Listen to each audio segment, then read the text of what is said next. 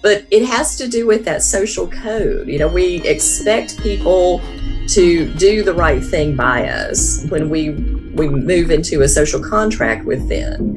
And this is just, this is including something as significant or insignificant as holding a door open for someone that has their hands full. Because the social code says that's the right thing to do, is we are a tribe and we're here to coordinate and help each other accomplish the things that we need to accomplish. That was Debbie Boone on this week's episode of the People of Veterinary Medicine podcast. The People of Veterinary Medicine, brought to you by Luca Veterinary Data Security. Greetings, DVMs, practice managers, vet techs, support staff, veterinary consultants, and podcast enthusiasts. Welcome or welcome back. In this week's episode, we are talking with my good friend Debbie Boone. I interviewed her some time ago, probably a little over a year ago it has been, and so I thought it was a good time to catch back up with Debbie. First, I have to say that we had a little bit of internet trouble on Debbie's connection kind of kept dropping as we were recording the episode, so I tried to patch it together the best I can. So if there's a couple parts in there that sound a little bit weird, that's probably what happened, and I tried to clean up a lot of the blank audio. But with that being said, I always love catching up with Debbie, and mostly because, again, it comes back to this idea of people, the people of veterinary medicine, and this concept and idea that we've been playing with on this show about being able to have conversations with people, the social contracts, as you hear it in the teaser of this, and really how do we get back to a place, not only in vet med, but as a society as a whole, where we can really have conversations with people again. Like, we've lost that art. As somebody who's involved in data security and cybersecurity and privacy, I've been more involved in trying to understand personal security and data protection issues. And there's a great organization called the Center for Humane Technology. And if you look at a lot of the people that are involved in that project, so, the big data, the big three data former execs in that organization, and we look at the power that a lot of these social media tools are having and how we're siloing, and how, I think it was in 2006 or 2009 is when we saw social media rise on cell phones. And shortly after that, we saw this divide, especially politically, where when people are interviewed, there used to be quite a bit of overlap, and you had a few people on the fringes, and now it's like everybody's on the fringes and there's very few people in the center. And I think it's with the work of great people like Debbie, who can help us learn how to have conversations again, learn how to get back to this normal social contract, and really just learn how to better interact with people, especially in a time where we've been so isolated and we haven't been able to interact and go to conference, or, we've had to limit the number of staff in our hospital, and just all the challenges that we're facing as far as isolating ourselves, I think almost compounds these problems. So I think this conversation with Debbie, I love chatting with her. She's such a mover and shaker in the industry. It's always such a pleasure to be able to sit down with her and learn from her and just have a conversation with her. And so with that being said, sit back, relax, and enjoy the episode. Yeah. So if you're ready, I'm ready to dig into this. All right. Because I think there's a lot we can talk about. So I'm excited to have you back because, I think you were like one of my most popular downloads, especially. Oh, cool. Yeah. So had a lot of traction. So people were really interested in what you had to say. And so I guess just a quick recap. So for people that haven't, they don't know who you are, they didn't listen to the earlier episode, how did you get started in the vet space? Well, I was one of those kids who always wanted to be a veterinarian. So my whole childhood career path, I had this laser focus on going to vet school.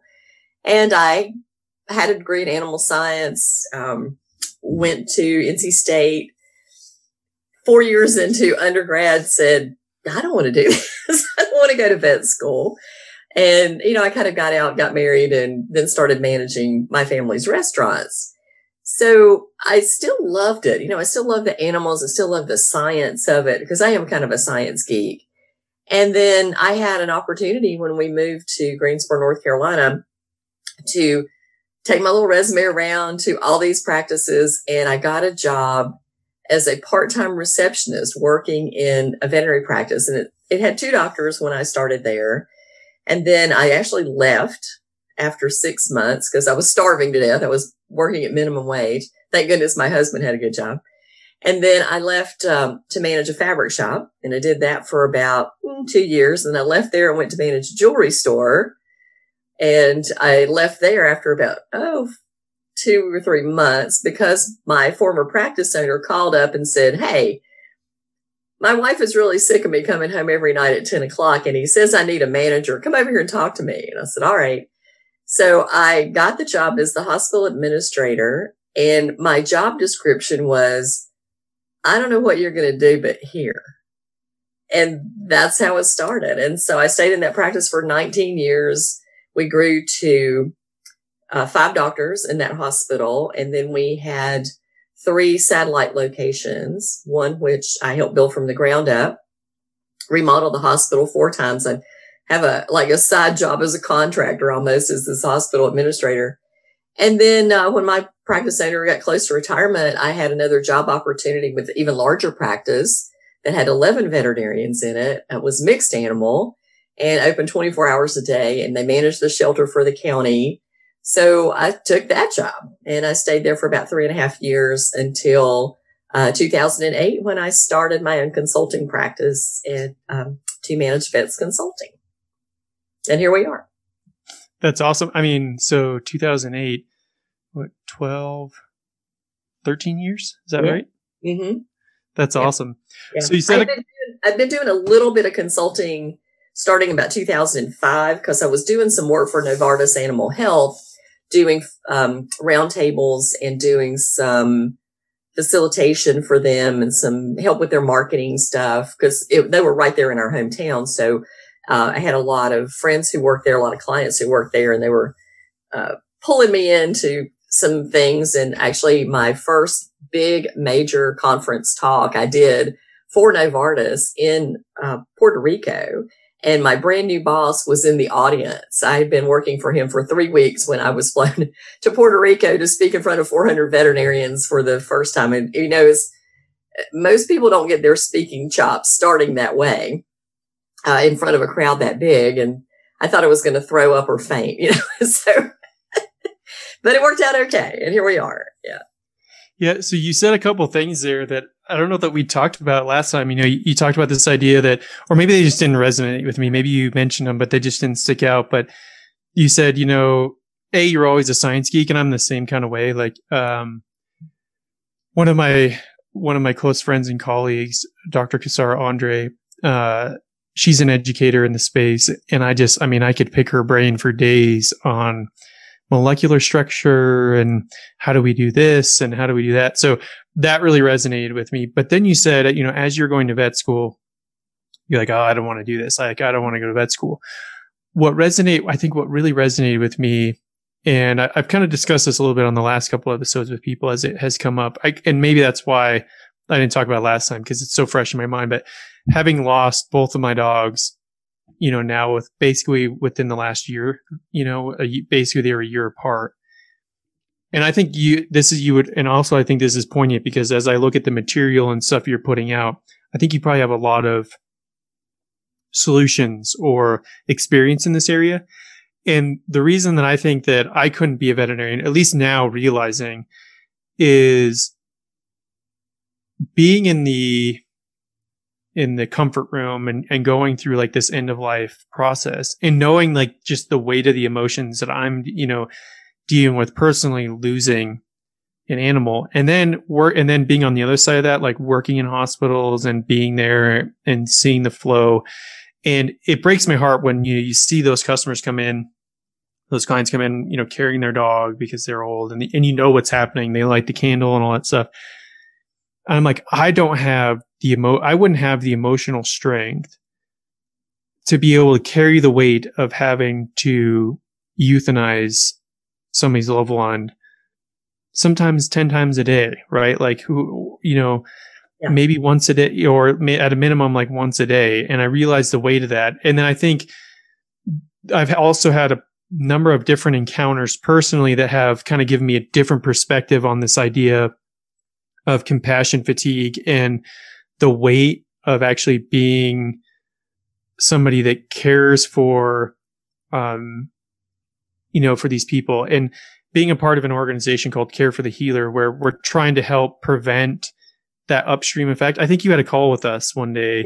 We were talking to you about that. And so as we got our nonprofit certification, and the other day we were talking about definitions, and one of them was like trying to define what a healer is, and this idea of like somebody who can absorb that. And that is what really hit home. And I'm like, I couldn't absorb that. Like, I don't have the emotional strength to handle those kind of situations. So I would love your thought process on this, especially, as we also talked about COVID, what sort of things are you seeing? How can we navigate this space? There's just so many questions I have about it.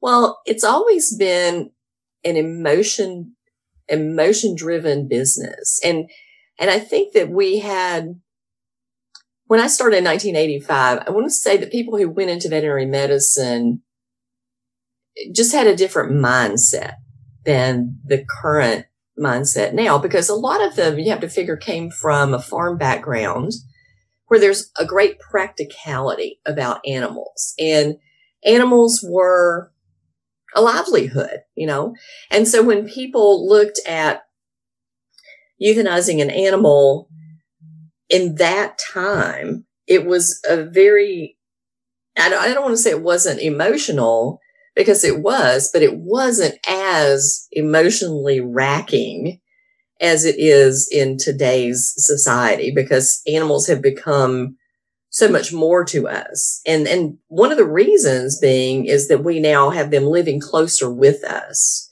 You got to figure, back in the 80s, we didn't have monthly flea preventative or tick preventative. And so if you had an animal, chances are really good it stayed outside, because you didn't want your house infested. And if you did bring them inside, well, then you were more the rarity than the norm. So we flipped that completely to where now, people are buying clothes for their dogs, and it's become that baby carriages are popular. And so it's a real different mindset. And I think that makes it much more challenging emotionally for the veterinary teams too, because not only do they have that similar mindset, and that these animals are really, part of their family, they understand that they're sentient beings, but the clients feel that way too. And so the clients are much more emotionally engaged with that animal than they ever have been in the past. So that makes it harder. The other thing is that veterinary teams rarely get the training needed to manage high emotion. And this obviously is a very fraught situation. People are distressed. They are heartbroken, really, and they're trying to do the best thing for their pet. And so supporting the person is so important, and supporting them well. For years and years, I've taught client service classes, and I've said, you can be great. You can heal an animal. You can send it home after a major surgery, gets hit by a car. Yay, we won. It went out of the door. And people will be appreciative of that.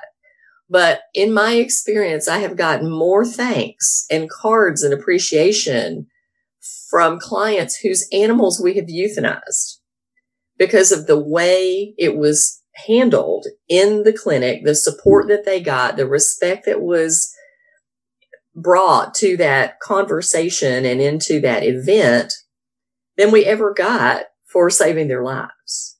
And because it is such a time of distress for people.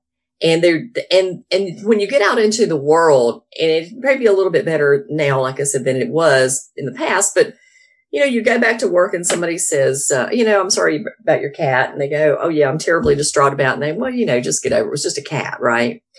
And for people who don't have animals, they don't get it. And I had people call me up and say, I'm so upset. And the people at work just think it's nothing. They think I'm crazy. And I went, I get it. This was your family. I completely understand where you're coming from. And you offer that kind of support. So I think that we truthfully are learning better tools to support people emotionally. We've moved from putting animals in a black plastic bag and sending them out in a cat food box to now putting comfort rooms in our hospitals, having social workers for some of the big emergency hospitals, social workers on speed dial to help some of these clients who are terribly distraught. And we also are working with the teams, especially with emergency and specialty, because like you say, 10 a day is not uncommon for emergency and specialty work because it's big, major cases, lots of drama all the time. In general practice, in our practice, we might have euthanized an animal once a week, maybe. And that was in a 5-doctor practice. But most of those animals were animals we had been seeing for years. And it was legitimately time. And we had discussions with those clients. We were supportive of their decisions. We helped walk them through the process. We did quality of life evaluations so that they felt like it was the time. I mean, it was the best for the animal. And it really is. And you know this because you've had to do it with 2 of your fur babies, is that it is a terrible, hard decision, but it is an incredibly unselfish decision because you want to keep them. And you know that they're uncomfortable and unhappy, and they don't understand why they're uncomfortable and unhappy. Where we do. We know if we're sick. We know if we have cancer. We know why we feel like crap. But these animals don't know that. And it's on us when we have the ability to relieve suffering to do that. Now, the hard part comes when veterinarians are asked to euthanize animals and it's not time and it's just financial, because that's where our compass of morality kind of breaks our hearts. We want to save the animal. We know it can be saved. Okay, we had a little bit of a technical interruption, but we're good. So to kind of kick off where we last heard you talking about was this idea before your internet's decided to stop working, was this concept of being able to relieve the suffering. And I actually wrote this down, and so maybe I'll tell you a little bit of why I thought that was important, and then you can kind of continue with your thought process there. So, living in the Evergreen, Colorado area, I was driving back from a trailhead last summer after going for a mountain bike ride, and I watched this deer get hit by a truck on the highway. And I remember coming back, driving, people had stopped and there were people who were taking care of it, but I remember driving by and seeing the pain and the agony in that deer's eyes. It was earth shattering. Like, it was just like, it like rocked my world. And I knew that the outcome was going to be is that the sheriff or animal control was going to show up and they were going to euthanize the animal.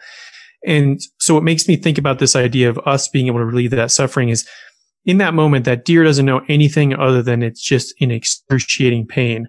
I wanted nothing more than to get out of my truck, pull my gun out, and just end that deer suffering, because I knew what it was going through and it didn't realize.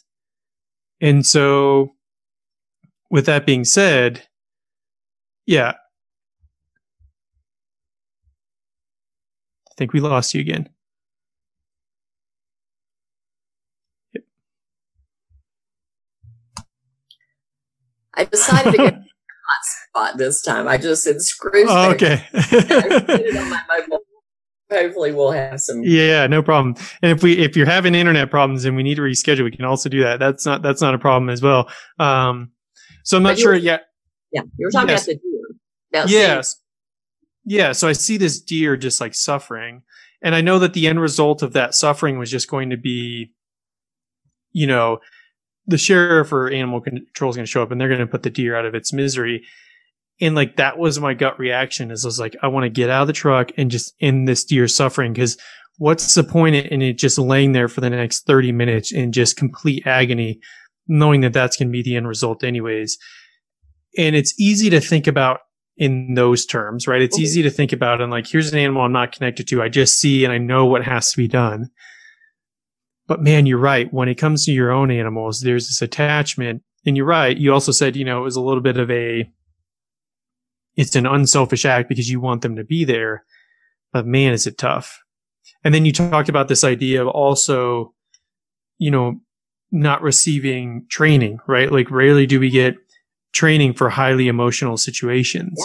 Yeah. And that's also a situation that really resonates with me, from a cybersecurity perspective, is, again, we can put in all the best tools we want, but if without the proper training, it doesn't mean anything. We're still just a greater risk. Somebody's still going to open up that email that brings in malware, and there you are.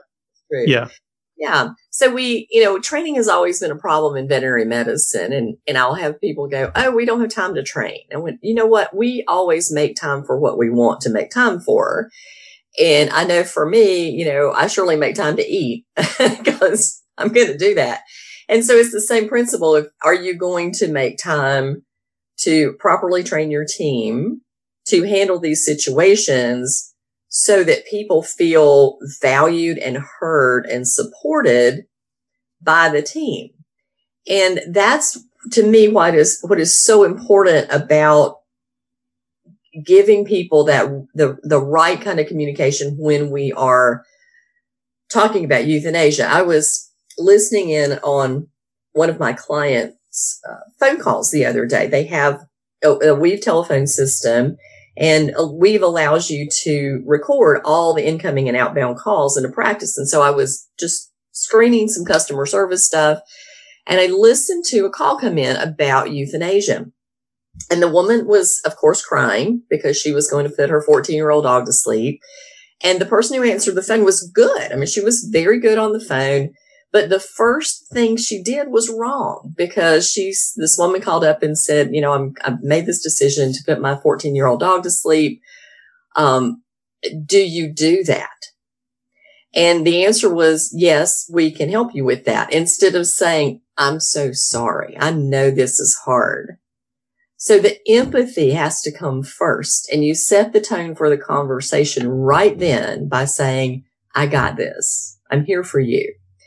And then it went on to be a fairly practical conversation about how to come in and the timing. And then there was another cue that was missed, because she said, I don't want my children to be here, because the last time I mentioned this, my child actually ran away from home, because we had talked about doing this earlier. And another cue right there was to say, oh my gosh, well, here, when we get through with our conversation, I'm going to send you a link to some support material for children about dealing with animals and pet loss. So it was such an opportunity to go over the top to offer support that was missed. And of course, this was stuff that immediately I was back, coaching them to offer this material and giving them links to materials. Mr. Rogers has a wonderful book out there about losing a pet. And there's other ones too for the grownups, because this woman was just as distraught. So sending that material out, after the fact, that lays the groundwork for the whole experience. And then, having the staff know what is going on, having an awareness of when people are coming in crying, you don't leave them sitting in the lobby. You don't sit there and do paperwork. You get them into a private location and you take care of the paperwork. And truthfully, I've coached for many years, do everything you can over the phone, even get payment. Mary Gardner, of course, is a friend of both of ours with Lap of Love. And I had Mary put my dog to sleep, not Mary personally, but her company at home. And it was a great experience. The way they do it is so well planned and well thought of, and really in honor of that bond that the human and the animal have together. So when Lap of Love makes arrangements to put your pet to sleep, they send you out a list of things that you won't think of because you're too emotionally stressed to think about those things. But they think about, give him his favorite food.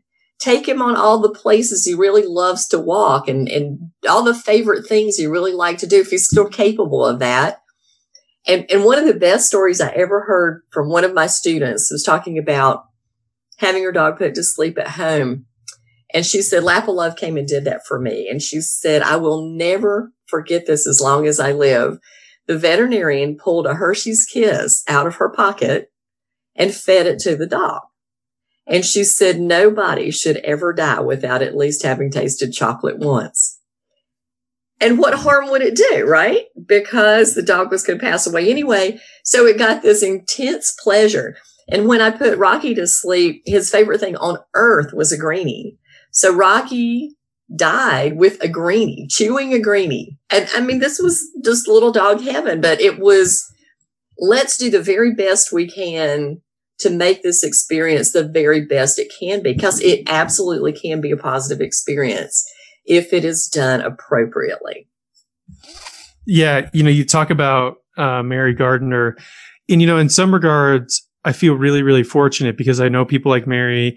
I know people like Kathy Cooney. And Kathy's here in Fort Collins. And so I remember like the day before, I was incredibly fortunate that I have her cell phone number so I could call her, and she and B, she took the time to actually answer. But I can't tell you what a difference that 15-minute phone call makes with somebody who's really, really, really good at what they do.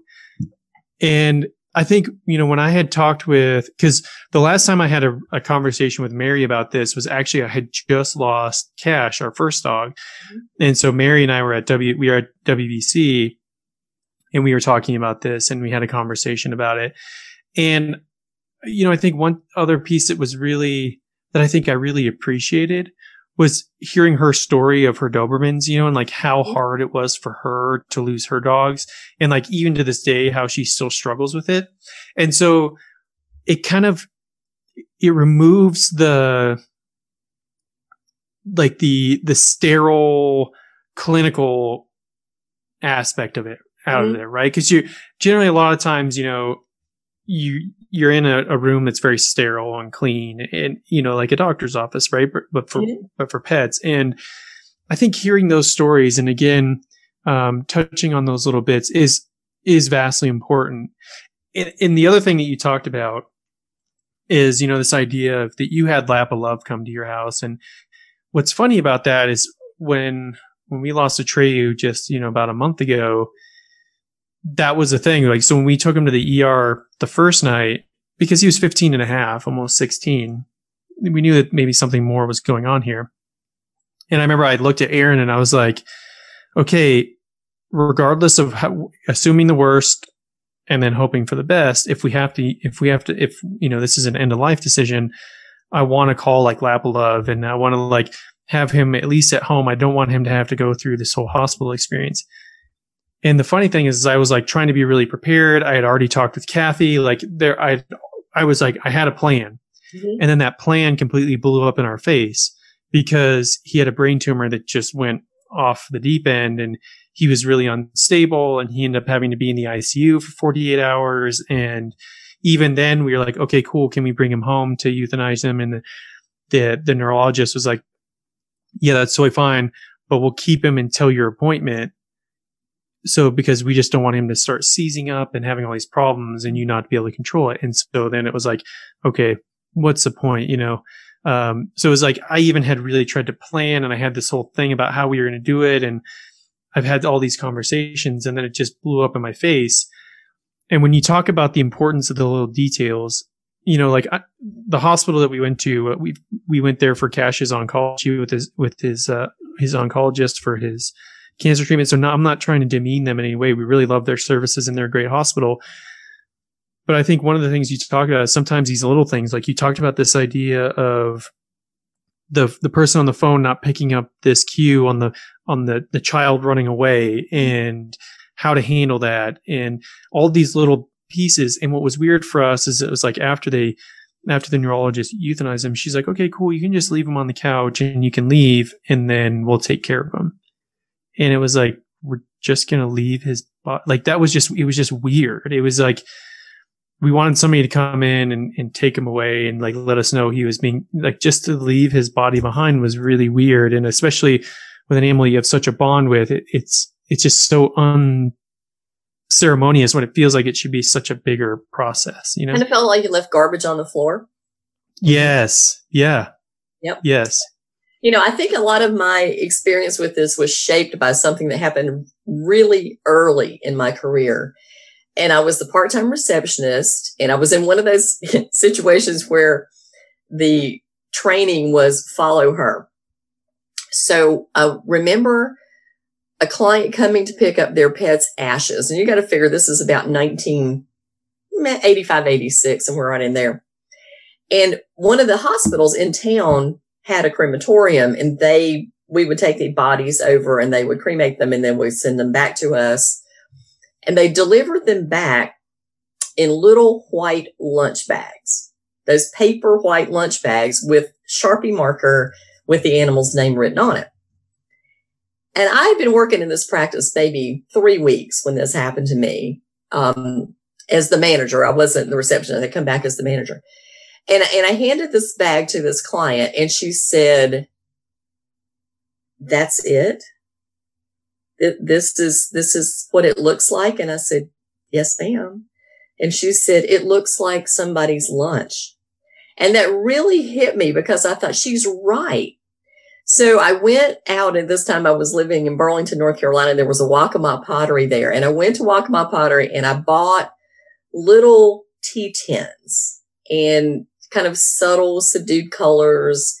And ever since then, when those ashes came back, I would take them and I would put them inside the closest thing I could find to an urn. And that's how they were presented to the clients in the future. So then obviously crematoriums got much more, I guess they figured it out. You know, they figured out that people should be presented these bodies appropriately when they were euthanized and cremated, and they were coming back to them and not having them look like somebody's lunch. But, you know, it's always been those kind of things that I've paid attention to as a trainer, as a manager, as a customer service person, is to think, how would it feel if it was me on the other side of that? And then what can I do to make it better? Because my training is always that customer service is personal, observational, and anticipatory. And so always making a personal connection with people, but anticipate what they might need and what might be helpful to them and have that available. So in our hospital, you know, I kept books there. I kept books in a lending library for clients who could, you know, wanted to take things home to read their children in preparation of euthanizing their animal, or even for the clients. And we had a client who was a social worker who was just wonderful. And I kept her card on, you know, kind of on file. And if anybody was really struggling with the euthanasia of their animal or, you know, the loss, I could connect them, you know, and this was always something that I was thinking about is, what can I do for you? And I think it was that kind of mindset. And I grew up in the restaurant business. So hospitality is what we thought about all the time. And so I didn't know any different when coming into medicine. I didn't know it was supposed to be clinical and sterile and stuffy. I just thought you should serve people well. And that's the way I managed hospitals. That's the way I trained my staff. That's the way my staff believed. And, you know, it worked. It worked.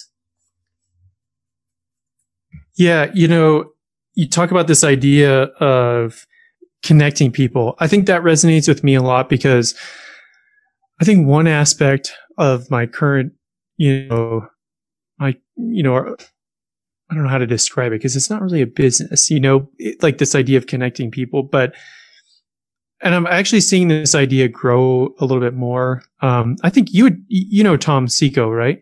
I think you guys had just chatted not too long ago. Yeah. Tom and I were having a conversation the other day, and we were talking about the same concept of like always having like an answer, like, or an answer person, right? Like, I got a guy, or whatever, whatever that saying is. It's like, I got a guy, we can get you covered. but I think when you say, like I could connect them, that really resonates with me because a lot of times I don't know what it is, but like I love being able to connect people and see them do amazing things. Like, even though it has no financial benefit to me, there's really no benefit to me other than just seeing them connect with somebody that's going to help them grow and do whatever they want. There's just something, I don't know, altruistic. I don't know how to describe it. There's just something about this idea of being able to connect people to help them reach that next step, or potentially maybe that connection that they're missing and to help them put those pieces together. Now, there are a lot of great companies like Uber that are making billions of dollars off of this idea of just being the connector. But you're right. I think it goes, this idea of customer service is sometimes the greatest thing you can do is helping your clients connect with services or things that maybe you don't offer, but then that's going to come back to you, I think, 100-fold.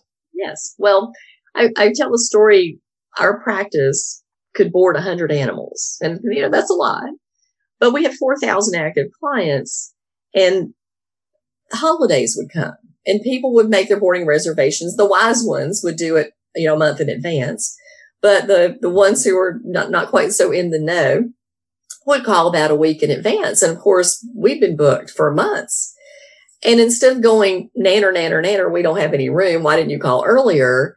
We would say, oh, I'm so sorry, but here's some options. We have a waiting list. If somebody cancels, I'll call you.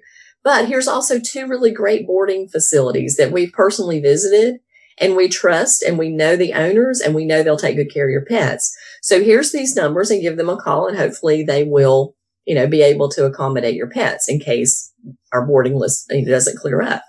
And people were so appreciative of that because, I'm sending business to somebody else. And I've had practice owners look at me and go, are you insane? Why would you send your customer to another customer? And I went, because I'm obligated to look after your pet, not just when it makes me money, but all the time. I want them always to be safe.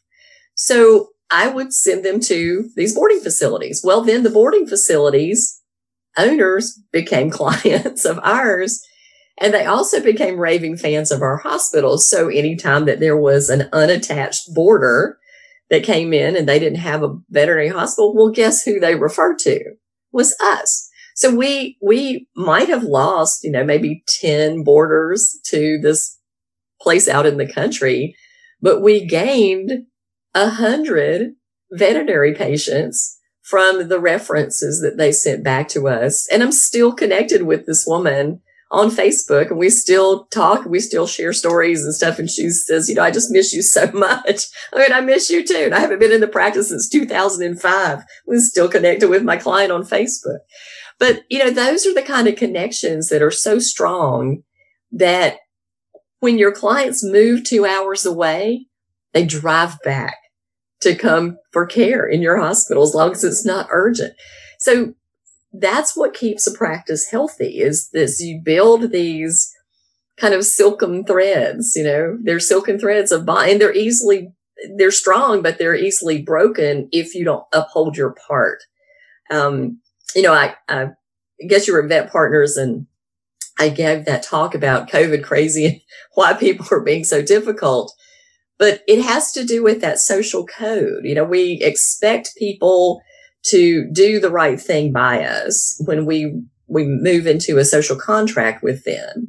And this is just, this is including something as significant or insignificant as holding a door open for someone that has their hands full.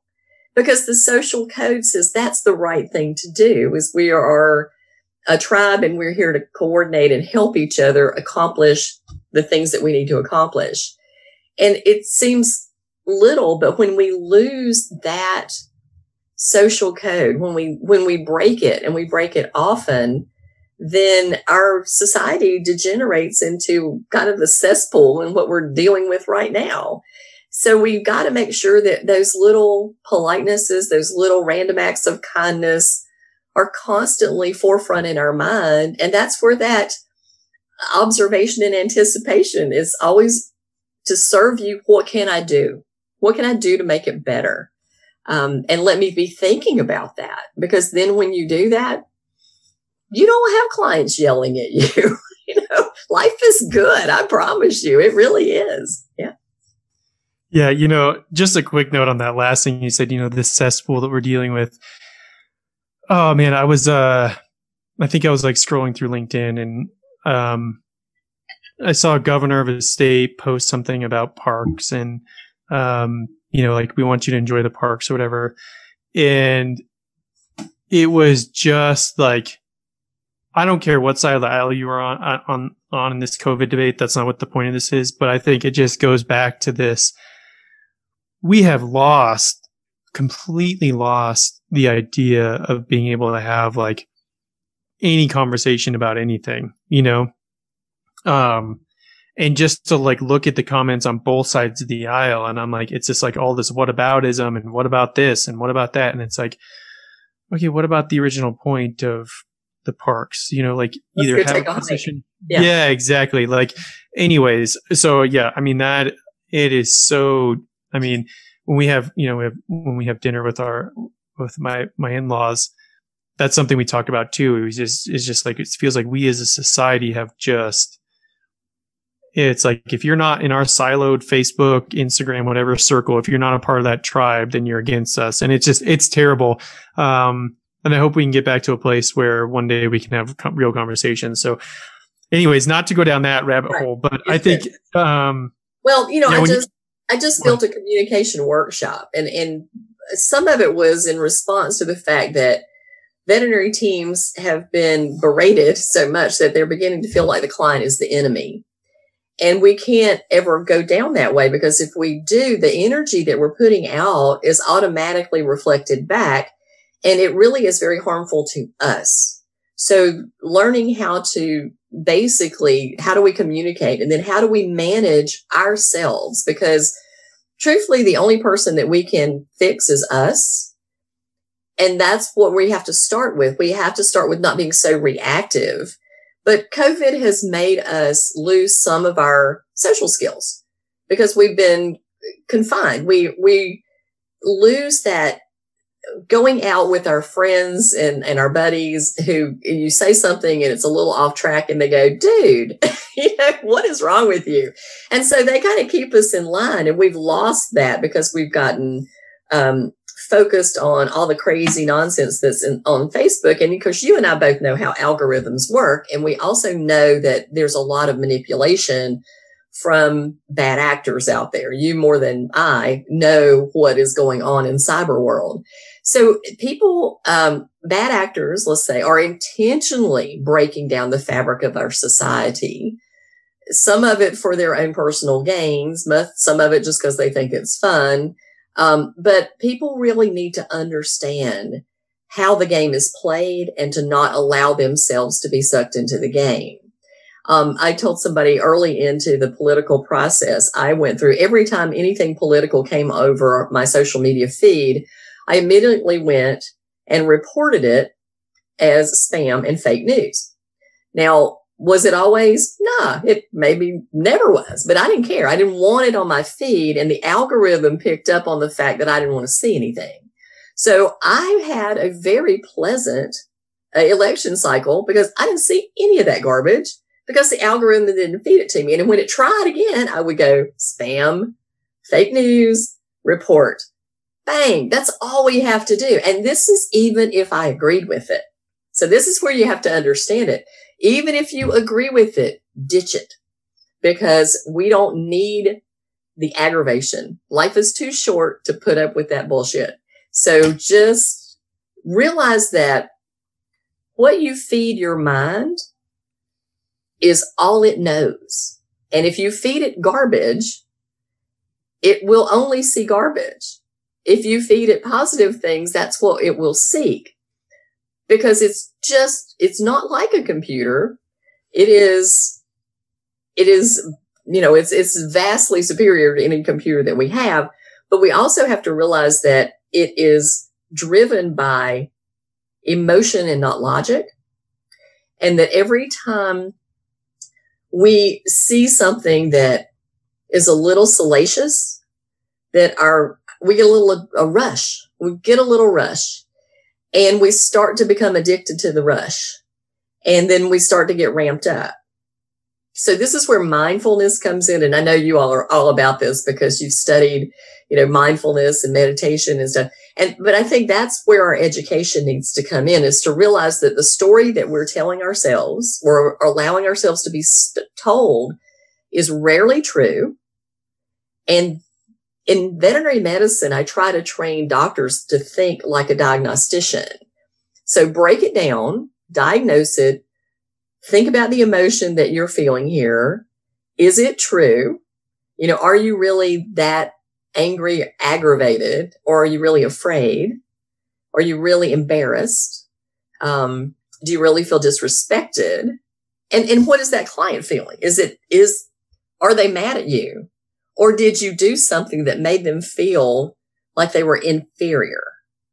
Because then that's going to ramp that emotion up too. We're just emotional creatures, and we act very much like all animals do when they're pressed and we sense danger. We first try to stay still because we were trained that predators look for motion. So we don't move. And then when that doesn't work out, we try to run away. And only when that doesn't work out do we turn and fight. So you have to realize that every time somebody's starting to shout at you, they've already been through those two other scenarios. It may be in microseconds, but they've been through them because that's the step. That's the way your brain works. And when we've pushed them to the point of outrage, then, there was a time we could have turned it back. Oh man, you said so many things there that now it makes me realize why we're friends. I mean, because the first thing that you said, sometimes I love that you figured out how to take advantage of a tool and use it to your advantage, which I think is absolutely amazing.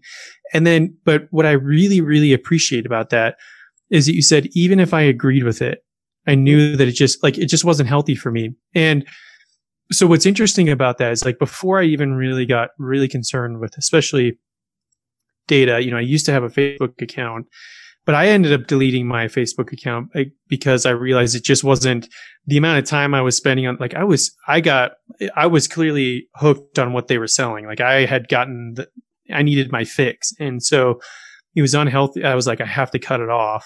And so I had deleted my account. But what I think is interesting is this idea is even if you don't agree with it, sometimes you have to determine if you need to do that, because it's like this whole confirmation bias thing. Mm-hmm. What's interesting is I've had friends, on the political topic we've talked about, with where do you, what sort of news sources do you listen to? And there are a bunch of independent journalists I follow, and there are some of them that I follow and I listen to on the regular, but I don't agree with a majority of the time, I don't agree with a single thing that they say. And it's painful for me to watch because, I'm siloed in my environment. I'm like, how could you say this? How can you come up with this opinion? But it forces me to listen to another opinion. It forces me to get uncomfortable and try to understand where they're coming from. And because all I can do is listen, I can't yell at them. I can't get emotional about it because they're not going to respond. They're on, it's just a podcast or whatever the case may be. So yeah, I think and my friends are like, well, why do you listen to it? Then that sounds terrible. And I'm like, because I think it's really important at the end of the day. And I'm not trying to I'm not trying to say I'm holier than thou or anything like that, but I just think it's a process that we've completely lost. And I think where this kind of the ideas and the things you were talking about flows really nicely into the vet space is our mutual friend, Deb Hamilton. We were talking about her earlier before we started recording, and when her and I had a conversation, we were talking about this, and she's like, well, you went to law school, you know how this works. And she's like, we have these law firms that really just kind of essentially just want to take these doctors and these hospitals for a ride, and just basically it's not what's best for the client or the patient. And then she's like, you'd be amazed what happens when two people actually sit down and can actually listen to one another and have somebody there who's not tied to either one of them and just say, hey, look at the doctor. Do you really think that your client really felt that way? All those nasty things that you're saying, or the other way around, look at the patient. Do you really think that this doctor didn't have, your animal's best, didn't want to have the best possible care for your animal? And it's when you can get people to kind of look at each other from the other side of the aisle, or from their shoes, it's just amazing things can happen. And I'm hoping that, a small little community in the vet space, we can open this up, hopefully one conversation at a time, and allow us to get back to a place where we can realize people are good people, but sometimes they just have bad ideas, right? And if we can focus on the ideas and less on the people side of it, I think maybe that's the first step. Well, it's, a lot of times people will, I hate this person. I hate this person. And you say, well, this person is not 100% bad, no matter what. I guarantee there's something they've done good in their lives, but their behavior, it's the behavior that's bad. And I've even had clients, behave badly because they were emotionally distraught and then call up and go, I'm so sorry. I'm really embarrassed that I behaved that way. And I said, I get it. It was an emotional time for you, and I'm willing to work through that with you. I'm willing to take the heat for you. But the challenge comes when we allow ourselves to not remain in emotional control. And I've had this conversation about rants. And I've had people go, oh, but rants are healthy and rants are, get it off your chest. And I went, life is about emotional control. And whenever you go down a rabbit hole and you start to rant, you're not training yourself to have emotional control and to logically look at situations. Instead, what you're training yourself to do is like a 2-year-old who has a temper tantrum, who has big feelings, but they're not emotionally mature enough to manage their feelings. So they lay on the floor and they scream and they kick. So that to me is what a rant is. I've always been a very logical thinker. And I look at stuff and go, how was that helpful? What was the point of all that? All it did was upset you, upset other people around you. It accomplished nothing except pushing people away from you that you wanted to try to change their opinion. I can remember I was on a Facebook feed, and for me, I do stay in a lot of managers groups because it helps me listen to what's happening in the practice and how managers are solving problems and what problems they have. And, support groups for technicians. I want to hear what their problems are so I can help. But these things that kind of come across the pike, sometimes you go like, wow, oh shoot, I lost my train of thought about what the situation was now. But, maybe I'll come back to it. Oh, I hate that when that happens. Because it was really having to do with the emotional control of a situation. And actually, I think that's a great segue because I had some other questions for you, like on that topic. And the first thing is, which is hopefully a short answer, but have you ever heard of Bob Proctor? Yes. Yeah. So I didn't really know too much about him, but what I think is really interesting is like this idea of kind of the this story you're kind of being told and how you're creating your own narrative. Here's a guy that I kind of came across. I think he was on the Joe Rogan podcast, Rich Roll, and then Alex Howes. So he'd been on a couple of podcasts. And so I ended up listening to his book that he wrote back, I think in like the 60s or the 70s. And just so much of it really resonates. And especially when we're talking about today and like a lot of the concepts that you're talking about, I'm like, it just seems very, very similar. So that was an interesting note. But then The Secret? What's it? The Secret? I think so. Yeah. Yes, exactly. Yeah. Yeah. And interesting note on that, I guess, now that we're on this topic is I usually try to read like at least a book a month, and I'm a big like nonfiction reader. I always try to find business books or whatever the case may be, is something nonfiction, health related, whatever. And this year I was like, I'm going to do something different, and I'm actually just going to focus on one book. And so this has been the one book. I think I've read it 3 times this year already.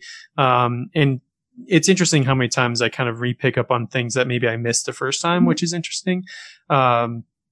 But yeah, great read. Even though it's a little bit older, I think the concepts are still resonate today about how you kind of create your own narrative and how to shift that story and be exactly what you're talking about, more mindful of your emotions and what you're going through.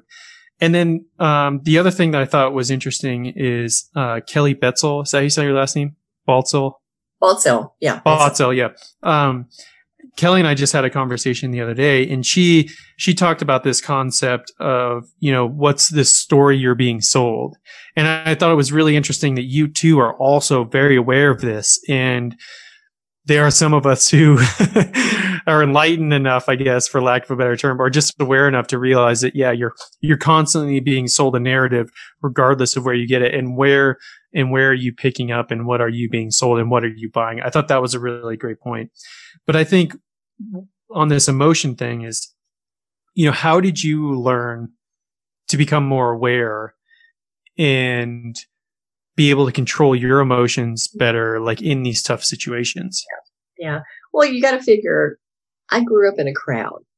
So I started at a really young age being in the public and observing. And I've always been a reader. So I've self-educated myself on neuroscience and emotional control and emotional intelligence. And there's the bookshelf behind me is packed out with things like this. So it really, some of it I learned as a child because my parents were in the public eye. My parents owned 6 restaurants. And, people are, that hangry thing is real. Like when people are hungry, that's a real thing.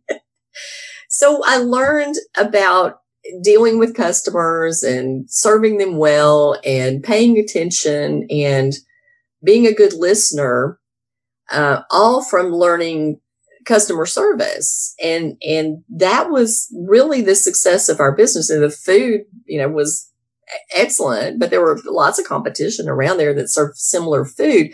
But it really was the service and the attachment and the relationship building and the fact that, losing your cookies, it never seemed to work out well. And so you kind of learn as a young child, well, that was not helpful. And like I said, I think it's part of my personality that I'm a very logical thinker. Some people are much more emotion driven than I am. And I'm not highly empathetic. I'm highly empathetic by training, but not by nature. So I'm much more task oriented and driver personality and extrovert, truly extrovert. So I learned that was the best way to support my team. The best way to give client service was to not let myself be sucked in. And the older I got, the easier it got, because the more times you go through situations and you have failures and you figure out what worked and what didn't work, then the better you become at problem solving. And so, when I'm thinking about dealing with an unhappy customer or some kind of conflict, and I remember what the conflict was right now, and I'll bring this in because this is pertinent. So I'm on a Facebook feed, and it was about the time that Donald Trump was putting up Amy Coney Barrett to be a Supreme Court justice.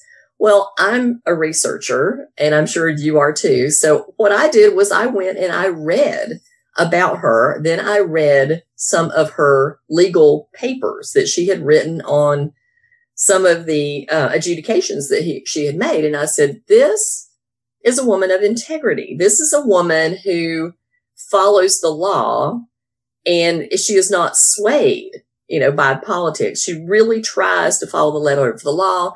All her law students agreed with her. She was just a stellar person. And so this guy's, ranting on about, how I think he was gay, he was married, and how all his rights were going to be dissolved. And I went, I really don't think that's going to happen. I real that's not going to happen. And he says, well, what do you know? Blah, blah, blah. And talk about my white privilege. And I went, look, first of all, you don't even know me, but I studied this. I really went into, and this is what I saw, and this is what I saw. And so I think that she will be, a honest and fair jurist, because that's what she believes in. And so I didn't escalate the conversation. I didn't get into an argument with him, but I said, this is what I read. This is what I read. And so he said, well, I hope you're right. And I said, well, I hope so too. For the good of all our country, I hope that I'm so too. So there we go. But instead of lashing back at him, because he did lash at me, I just answered with logic and calm. And that's where we need to move to, rather than trying to beat somebody up, we need to be better listeners and say, well, I understand your fear. And I can see where that, that makes you afraid of whatever this unknown is. But life is one unknown after the other. And to be quite honest, we don't know what's going to happen tomorrow. And we have no control of that. We only can control today and what we do today. So just live in the moment and quit worrying about, I have this crazy line that came from the movie Independence Day, the Will Smith movie. And he says, fear is not real. Danger is real. Fear is not real. Fear is something you make up in your mind. And I agree with that so much. If somebody's coming at me with a knife, that's real. But if I sit here and dwell on it and think about, oh my God, somebody's going to come in my house and shoot me. I'm going to go to the grocery store and there's going to be an active shooter and I'm going to have to go hide behind a kiosk. Well, that's fear that's useless. It's a waste of energy, and we can use our energy to solve problems rather than to make up crazy problems that we haven't even encountered yet or more may never manifest. I used to tell one of my doctors who was stressing about something, I went, let me ask you a question. He said, what? I said, 10 years from now, will you remember this and will it matter? And he said, no. I went, let it go. That's my philosophy of life. Yeah, exactly. To tie this back to Bob Proctor, he has that line. It's like, let go and let God, it's like, which, again, people who listen to this podcast know I love theology. So again, I'm not trying to proselytize to anybody, but whatever that means for you, the universe, spirit, whatever, but just kind of let go and let fate or whatever you want to call it happen. And I think you're right a lot of times. And I think what is, again, another line that came up that he talks about is the elephant story, and how at a young age, when elephants are at zoos or in these circuses or whatever, they put this small chain around their foot. Well, when they're young, they can't pull it out. But as they get bigger, they're doing work and jobs that clearly could just rip this stake out of the ground. But now they've been told this story, and they keep telling this story in their head that, oh, well, now I have this chain on my foot. I'm not going to be able to get this thing out of the ground, when they could just clearly, if they wanted to, rip this thing out of the ground. And he gave another story of, he had a friend that bought, or I think he bought up some property, or a friend or somebody had bought some property, and they had this like electric fence around the outside. And the horse had like hit the fence and was like, oh, I don't want to touch that. So every time they see this thin wire, they assume it's live. So they were doing work in the yard. So all they did is they took some like baling wire, strung it between a couple of trees, and with the horse in the middle, and the horse would not go anywhere near, because the horse had told itself this story that line is hot, and if I touch it, it's going to be, so they were able to control this massive animal, again, with such, small fences, because of the story that's being told. Exactly. Well, it's very similar to learned helplessness. When in toxic relationships, people are constantly berated and abused and bullied, and they get to the point where their mind is so exhausted, they can't use logic to think their way out of it. And this is, I've been surprised over the years. I've seen a lot of negative things happening in veterinary practices when I was a consultant, and you go, why don't you quit? Why do you put up with this? And because you can get a job anywhere. But, oh no, I don't know if I could leave. I'm afraid to leave. And this is, it's the devil I know versus the devil I don't know. It could be worse someplace else, but it could be so much better. Why are you here and miserable? Just leave or make the change. Do something to make the change. But it's that story we've told ourselves that I can't do anything about it. Poor me. This is kind of my frustration with veterinary medicine at this point in the game. And I know we talk a lot, and you and I have had conversations about suicide prevention and, the mental health of our profession. But I'm also very concerned with all we talk about is the negative. we're feeding ourselves negative. Oh, poor me. Oh, everybody's depressed. Everybody's suicidal. The hell they are. Most of the people like what they're doing. They love the jobs that they have. And only the vocal ones are the ones that are out there, saying all this stuff. And yes, absolutely, we have problems in our profession, but every business, every profession has problems. There are no unicorns, right? Unless you make it.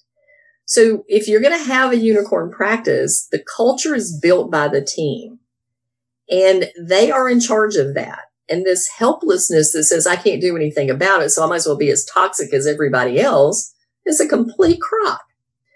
So, I really want us to start telling a story of survival and how we do it well. And I want to give team members the tools to be able to have difficult conversations with each other and to be able to give feedback to each other. So if somebody starts to go down this negative path, that we're able to say, hey, you know what? I really love you, but I want you to listen to the story that you're telling yourself. And then I want you to ask yourself, is this really true? And then I want you to ask yourself what you're going to do about it, because what is the action? If it does no good, you just sit here and bitch and moan. That only makes everybody miserable and everything more negative than it was before. It's going to be one of those days. Yeah, we almost made it. We were so close. I was like, oh, okay. I was like, well, we've made it the last 45 minutes, so we should be good. So, well, I guess, that last interruption though,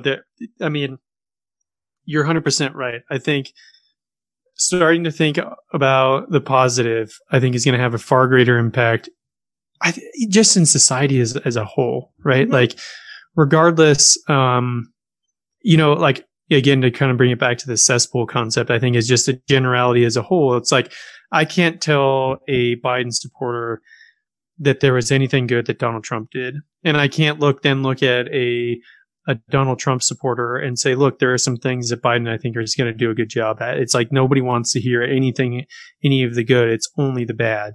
And, I think it's just, we need to find a way to shift our mindset. And I think in the industry as a whole too, you're right. I mean, there's a lot of conversations that kind of keep coming up, and I'm also like, you're right, but what about the other 98% of the experiences and that sort of thing? So you're 100% right. And again, I think it comes back to this idea of, learning to control your emotions and having these story, and what story you're selling, that you're buying, and then selling yourself, right? Buying and kind of reinforcing your story. So with the last couple of minutes here, I know before we recorded, you said you're insanely busy, but still, this is your time to tell people where they can find out more about you. And, if they want some help in their practice, want somebody to help them kind of control this and control the culture and the emotions and everything that comes along with that, where can they find out more about you? Well, they can visit my website at dboone2managevets.com. There's a blog that I post, usually 2 blogs a month. So most of my content has to do with this type of emotional control and learning communication. I also have a 3-part workshop that takes part over a 3 weeks period of time that I've been doing on Zoom calls with teams. The first is basic communication. The second session has to do with managing emotion and conflict. And the third one is truly dealing with reactive people. I call it dealing with crazy. So each one progresses on the other.